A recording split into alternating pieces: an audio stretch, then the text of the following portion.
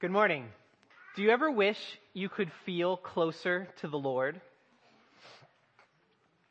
Maybe you're just coming out of a tough time where you felt like God didn't have your best interests at heart. Or maybe things are going generally well for you, but they've begun to feel routine and rather unexciting. When people first become Christians, it's not hard for them to feel the joy of having their sins forgiven and finally being reunited to their Creator.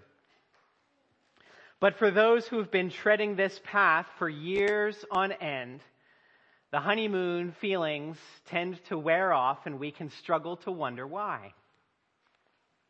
Isn't God supposed to have pleasures unending and fullness of joy? Didn't He promise never to leave us or forsake us? Yet why does my life feel so plain? Why does my time in prayer feel so lonely? And why does the Bible seem so humdrum and repetitive?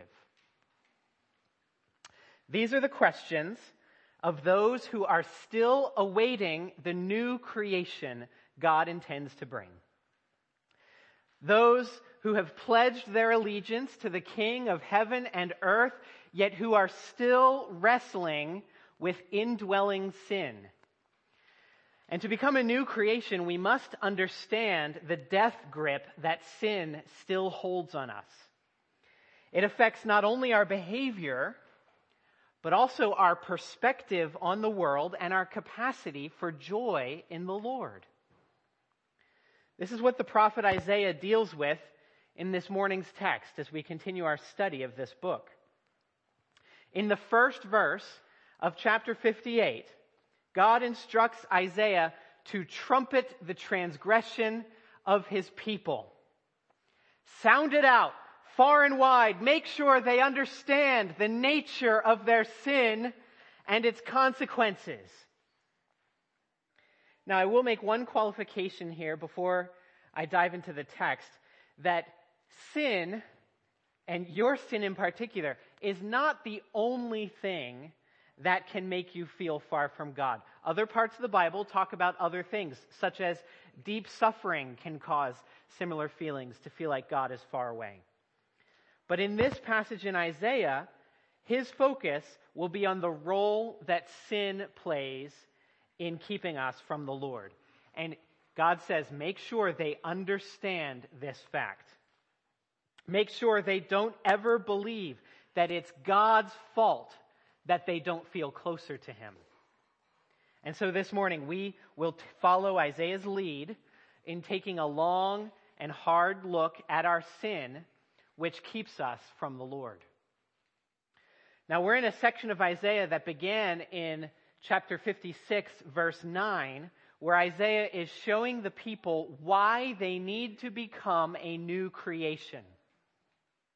There are some fundamental and deeply rooted flaws in their hearts and in their beliefs that must change in order for them to become useful servants of the Lord. And so Isaiah will show us, as you can see on your outline, what really keeps us from the Lord is our good deeds and our evil deeds and our failure to confess. Let me pray, and then I'll start reading the passage. Father in heaven, thank you for this time. I pray that you would open our eyes, that we would not grope about in the darkness like those who are blind, but the light of your mercy and truth would shine upon us, that we might see clearly, and we might see what keeps us from you, so we can clear out those paths and make our way to you with the help of your Holy Spirit. We pray these things in Jesus' name. Amen. Isaiah 58, I'll read chapter 58. The first thing that keeps us from the Lord is our good deeds. Cry aloud, do not hold back. Lift up your voice like a trumpet. Declare to my people their transgression, to the house of Jacob their sins. Yet they seek me daily and delight to know my ways, as if they were a nation that did righteousness and did not forsake the judgment of their God. They ask of me righteous judgments. They delight to draw near to God. Why have we fasted and you see it not? Why have we humbled ourselves and you take no knowledge of it? Behold, in the day of your fast, you seek your own pleasure and oppress all your workers. Behold, you fast only to quarrel and to fight and to hit with a wicked fist. Fasting like yours this day will not make your voice to be heard on high. Is such the fast that I choose, a day for a person to humble himself? Is it to bow down his head like a reed and to spread sackcloth and ashes under him? Will you call this a fast and a day acceptable to the Lord? Is not this the fast that I choose? To loose the bonds of wickedness, to undo the straps of the yoke, to let the oppressed go free and to break every yoke. Is it not to share your bread with the hungry and bring the homeless poor into your house? When you see the naked, to cover him and not to hide yourself from your own flesh. Then shall your light break forth like the dawn, and your healing shall spring up speedily. Your righteousness shall go before you. The glory of the Lord shall be your rear guard. Then you shall call, and the Lord will answer. You shall cry, and he will say, Here I am. If you take away the yoke from your midst, the pointing of the finger and speaking wickedness, if you pour out yourself for the hungry and satisfy the desire of the afflicted, then shall your light rise in the darkness and your gloom be as the noonday. And the Lord will guide you continually and satisfy your desire in scorched places and make your bones strong. And you shall be like a watered garden, like a spring of water whose waters do not fail. And your ancient ruins shall be rebuilt. You shall raise up the foundations of many generations. You shall be called the repairer of the breach, the restorer of streets to dwell in. If you turn back your foot from the Sabbath, from doing your pleasure on my holy day, and call the Sabbath a delight, and the holy day of the Lord honorable, if you honor it, not going your own ways, or seeking your own pleasure, or talking idly, then you shall take delight in the Lord, and I will make you ride on the heights of the earth. I will feed you with the heritage of Jacob your father, for the mouth of the Lord has spoken. Now, the first thing that keeps us from the Lord is our good deeds. In verse 2, Isaiah describes these people as people who seek God daily. They delight to know His ways. They ask Him for righteous judgments, and they delight to draw near to God. Wouldn't it be terrific if people said that about the people of Grace Fellowship Church? That they seek God daily.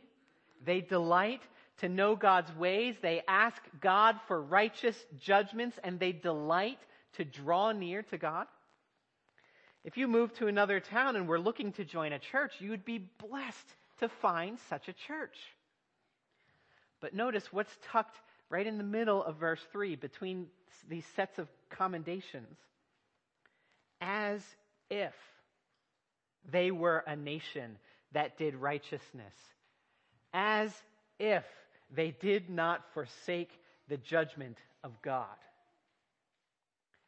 In other words, they go through the religious motions day after day, week after week, but it's all a sham.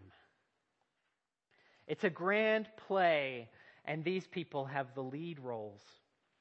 They seek God, but they don't do righteousness.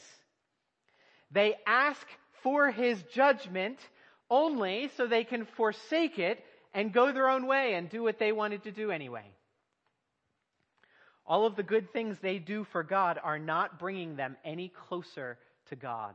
In verse 3, they ask, "Why have we fasted and you see it not? Why have we humbled ourselves and you take no knowledge of it?" Isaiah spends the rest of chapter 58 from here drawing out two key principles that I want to explain for you. The first principle is that what you do outside of church is more important than what you do inside of church. And the second principle is that how you treat other people is just as important as how you treat God. Let me explain these.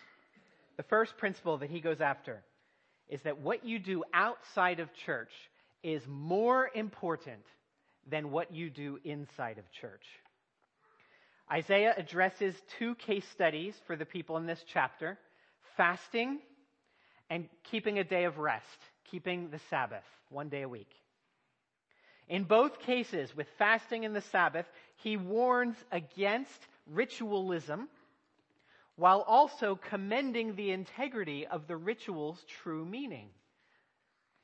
For example, with fasting, he says in verse 5, "You bow your head like a reed, and you humble yourself in sackcloth and ashes." But in verse 4, he said, "You quarrel and fight, hitting each other with your fists." He doesn't tell them to stop fasting from food once in a while. He doesn't say to stop doing the ritual. But in verses 6 and 7, he wants them to fast from food, yes, so that they can share that food that they're not eating with those who are in need. And he wants them to fast or to take a break from wickedness and oppression and clothe the naked and invite the homeless into their homes.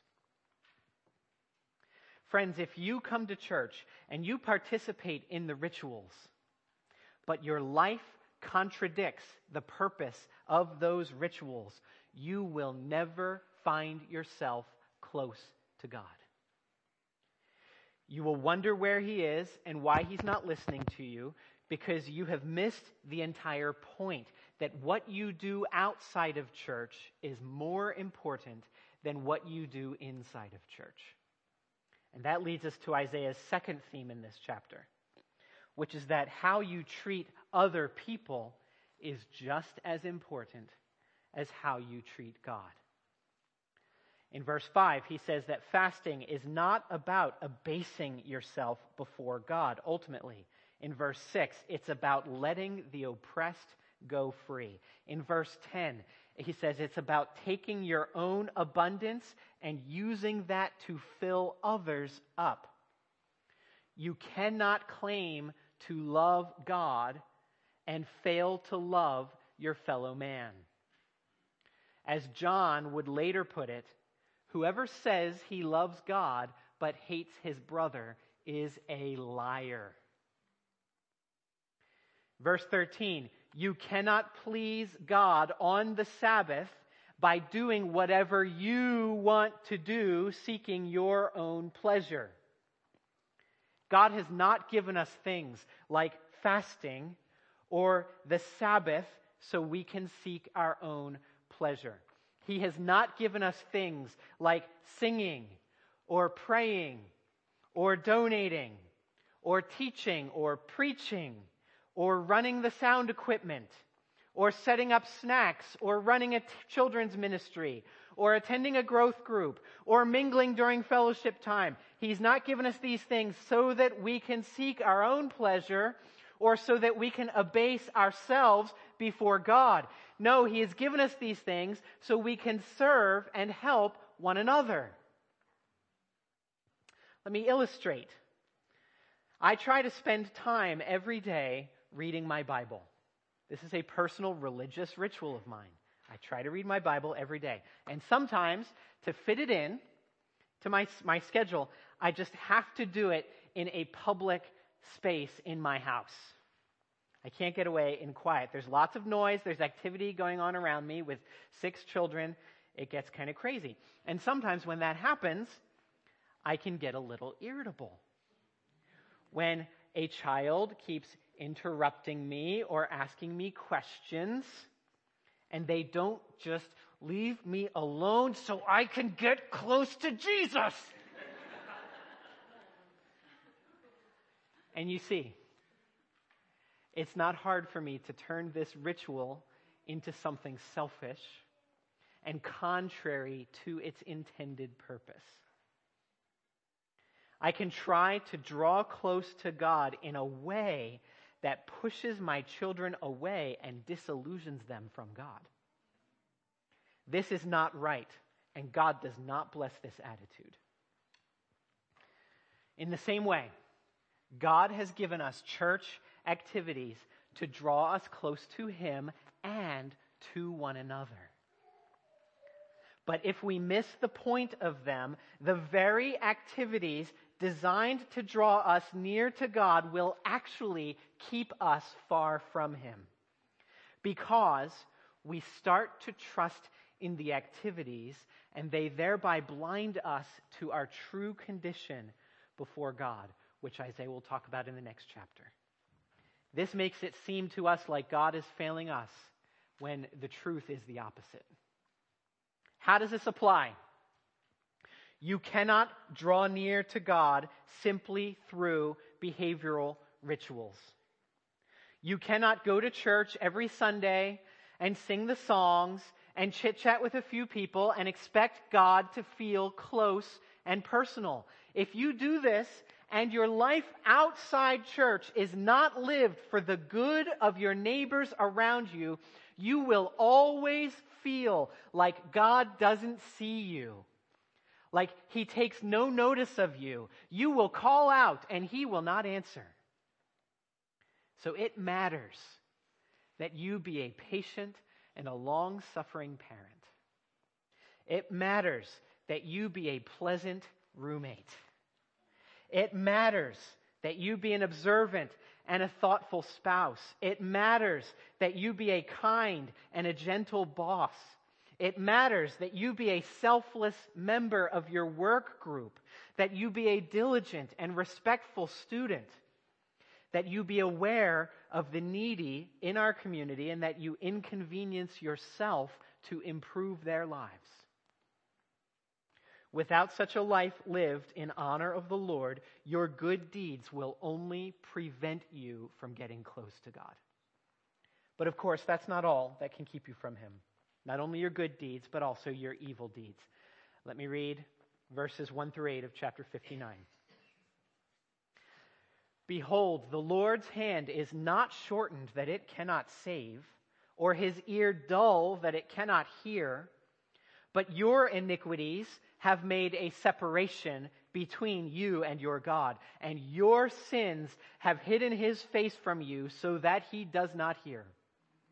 For your hands are defiled with blood, and your fingers with iniquity. Your lips have spoken lies, your tongue mutters wickedness. No one enters suit justly. No one goes to law honestly. They rely on empty pleas. They speak lies. They conceive mischief and give birth to iniquity. They hatch adder's eggs. They weave the spider's web. He who eats their eggs dies, and from one that is crushed a viper is hatched. Their webs will not serve as clothing. Men will not cover themselves with what they make. Their works are works of iniquity, and deeds of violence are in their hands. Their feet run to evil, and they are swift to shed blood. Their thoughts are thoughts of iniquity.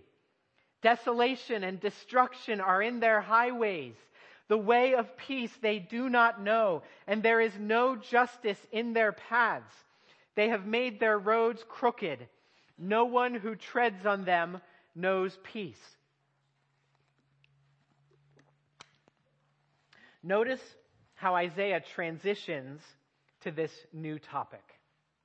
If you feel like God is far from you, in verse 1, it is not because God is either unable or unwilling to draw you close, to listen to you, or to rescue you.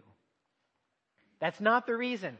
But verse 2, the reason is it's because of your iniquities. It's a fancy word that just means your sins. All the things you've done wrong. That is what has made a separation between you and your God. Your sins are like a soundproof barrier that prevent him from hearing your prayers. So you need to understand, we all need to understand how this works.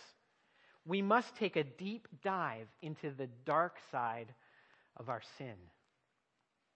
This poem in chapter 59 moves through 3 stanzas marked by shifting pronouns. And so that will guide us. In verses 1 to 3, the pronouns are second person, you. In verses 4 to 8, he shifts to third person, they. And then in 9 to 13, he moves to first person, we. In verses 1 to 3, you. Isaiah exposes the sin of his own audience. You. In verses 4 through 8, second stanza, he generalizes it out to describe all of humanity. They. And then in the third stanza, 9 to 13, he offers a sample prayer of repentance. We. To show us how to take ownership of both the consequences and the nature of our sin. I'll discuss that third stanza in point 3 of my outline. For now, let me unpack the first 2 stanzas. First, with his own audience, verse 3, he says, these people, you, they have blood on their hands and they have lies on their lips. This doesn't look good. But in the second stanza, he moves on to his critique of all humanity. It's not just about those people at that time. This is all people everywhere. In verse 4, he describes how they use laws and procedures to trick people and get their own way. You see, sin is not only personal and individual, it's also social and systemic. In verse 5, this thing with the adder's eggs and the spider's webs, all he's trying to say is that whatever they produce, the works of their hands, is spiritually poisonous to other people. You see, in our sin, we hurt not only ourselves, but also the people around us.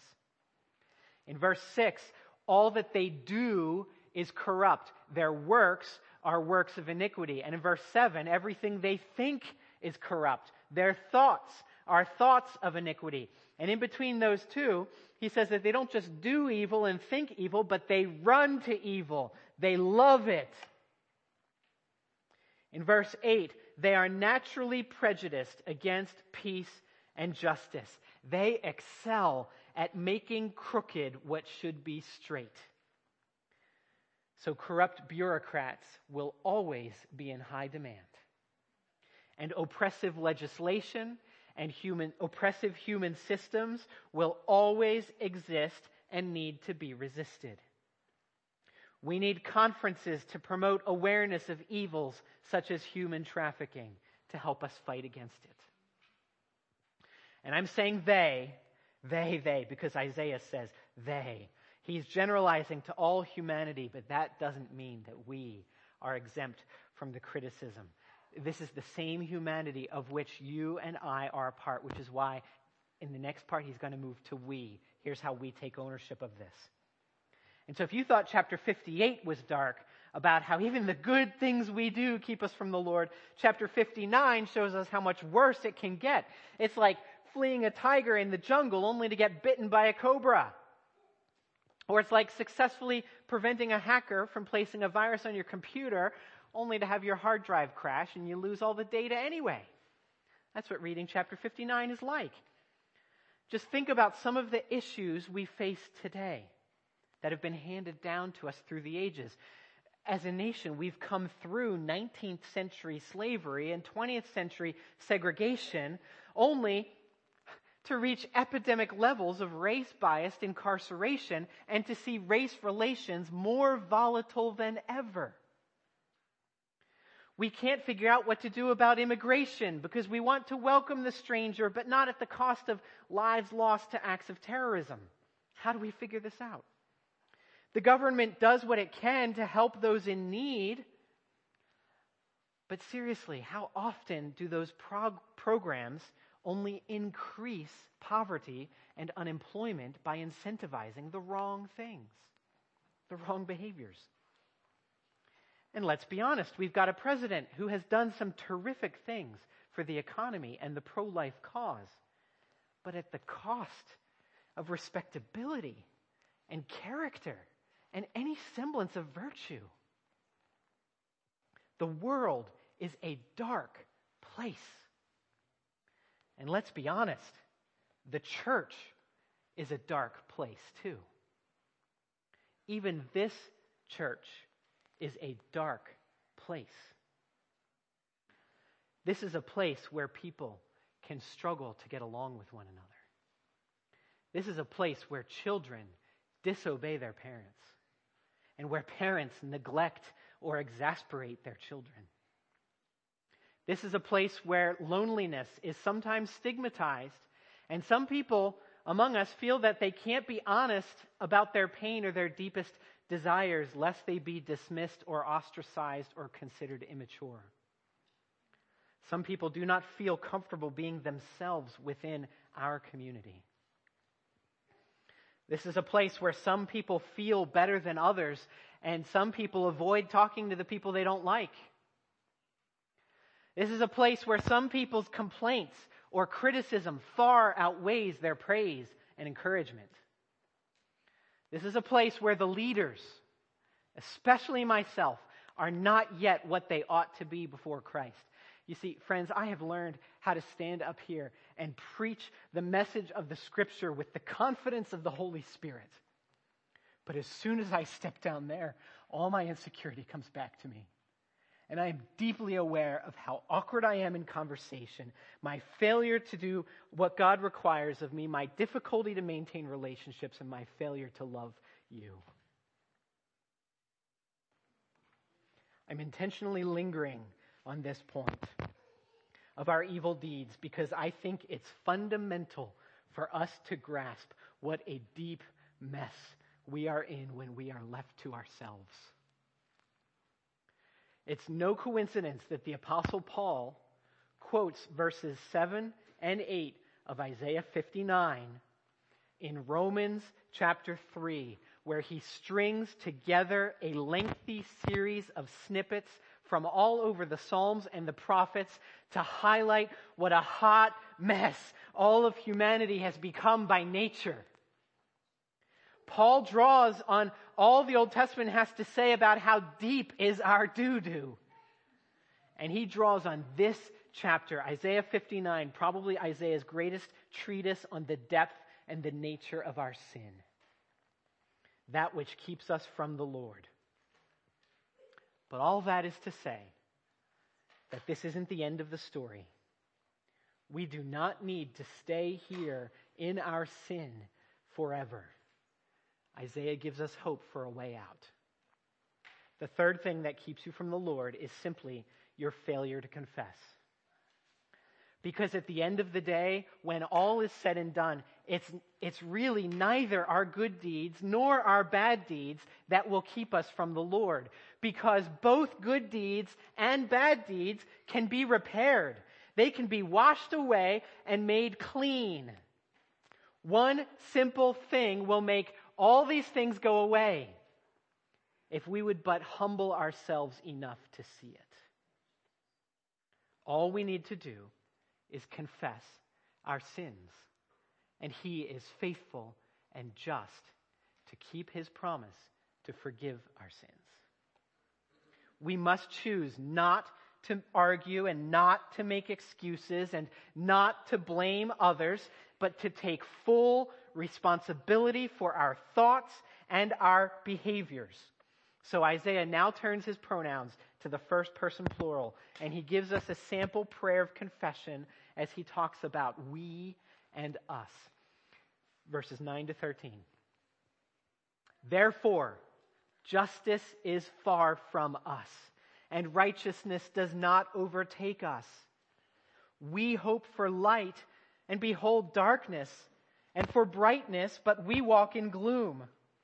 We grope for the wall like the blind. We grope like those who have no eyes. We stumble at noon as in the twilight. Among those in full vigor, we are like dead men. We all growl like bears. We moan and moan like doves. We hope for justice, but there is none. For salvation, but it is far from us. For our transgressions are multiplied before you, and our sins testify against us. For our transgressions are with us, and we know our iniquities, transgressing and denying the Lord, and turning back from following our God, speaking oppression and revolt, conceiving and uttering from the heart lying words. Isaiah suggests here two things that we ought to confess: the consequences of our sin in 9 to 11, and the nature of our sin in 12 and 13. He suggests we ought to confess the consequences of our sin, which include things like, verse 9, justice and righteousness do not come naturally to us. Verse 10, though we prefer the light, we grope in darkness. Verse 11, we growl and moan from the pain we have inflicted on ourselves. We can confess those consequences. And then we confess the nature of our sin in 12 and 13. Verse 12, the nature of our sin is transgression. That means our sin, all sin, is a violation of God's righteous law. We have crossed His instructions. It's obvious and visible to everyone but ourselves. In verse 13, the nature of sin is not only evil actions and evil thoughts, but at its core, it is a denial of the Lord, a turning away from following our God. We confess that, not only what we did, but what we thought, and not only what we thought, but how we denied the Lord and turned from Him. How does this apply? Brothers and sisters, confess your transgression against God's law and learn from its consequences. Don't put this off just because it feels uncomfortable. When you know that your God will forgive because Jesus already died and rose again, you then are free to be honest about yourself, both to God and to other people. There is freedom in confessing these things. As we confess, we can be freed from the eternal consequences. And we are no longer doomed to repeat the same old patterns. We follow a God who delights to forgive. He will not remain angry forever. He sent His Son to take care of our sin. We have no other hope. And because we trust in Jesus' death and resurrection, true change is possible and forgiveness of sin is possible.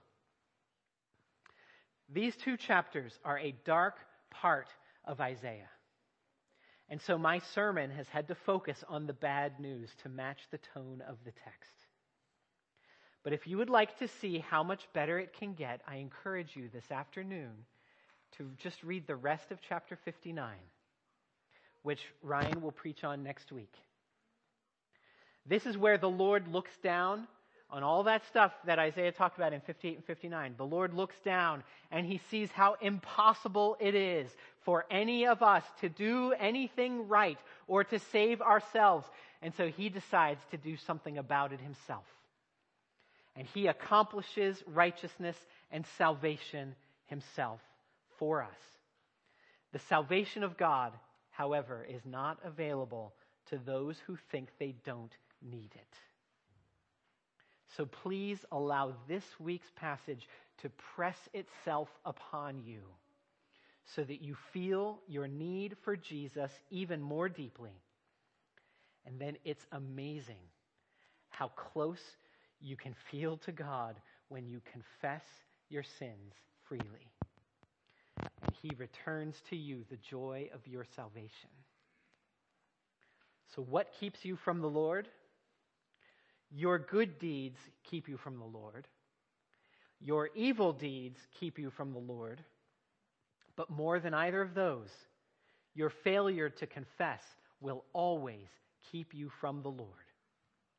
The best thing you can do is to agree with God about your condition and about your need for Him, because then the life of Christ and the Spirit of Christ can take over to make you into something new, something truly marvelous that he is assuredly proud of. Let's pray. Our Father in heaven, we have such great need. Blood is on our hands, lies are on our lips. Rebellion and denial of you is in our hearts. Help us, Lord. Please forgive us for at times thinking that we can make it right by just doing good things and following a set of rituals. Thank you for sending Jesus to make it right. He is the only one who can make it right. And give us freedom in the good news about Jesus to be honest about who we are, to confess our sins, and to welcome one another as Christ has welcomed us. I pray these things in Jesus' name. Amen.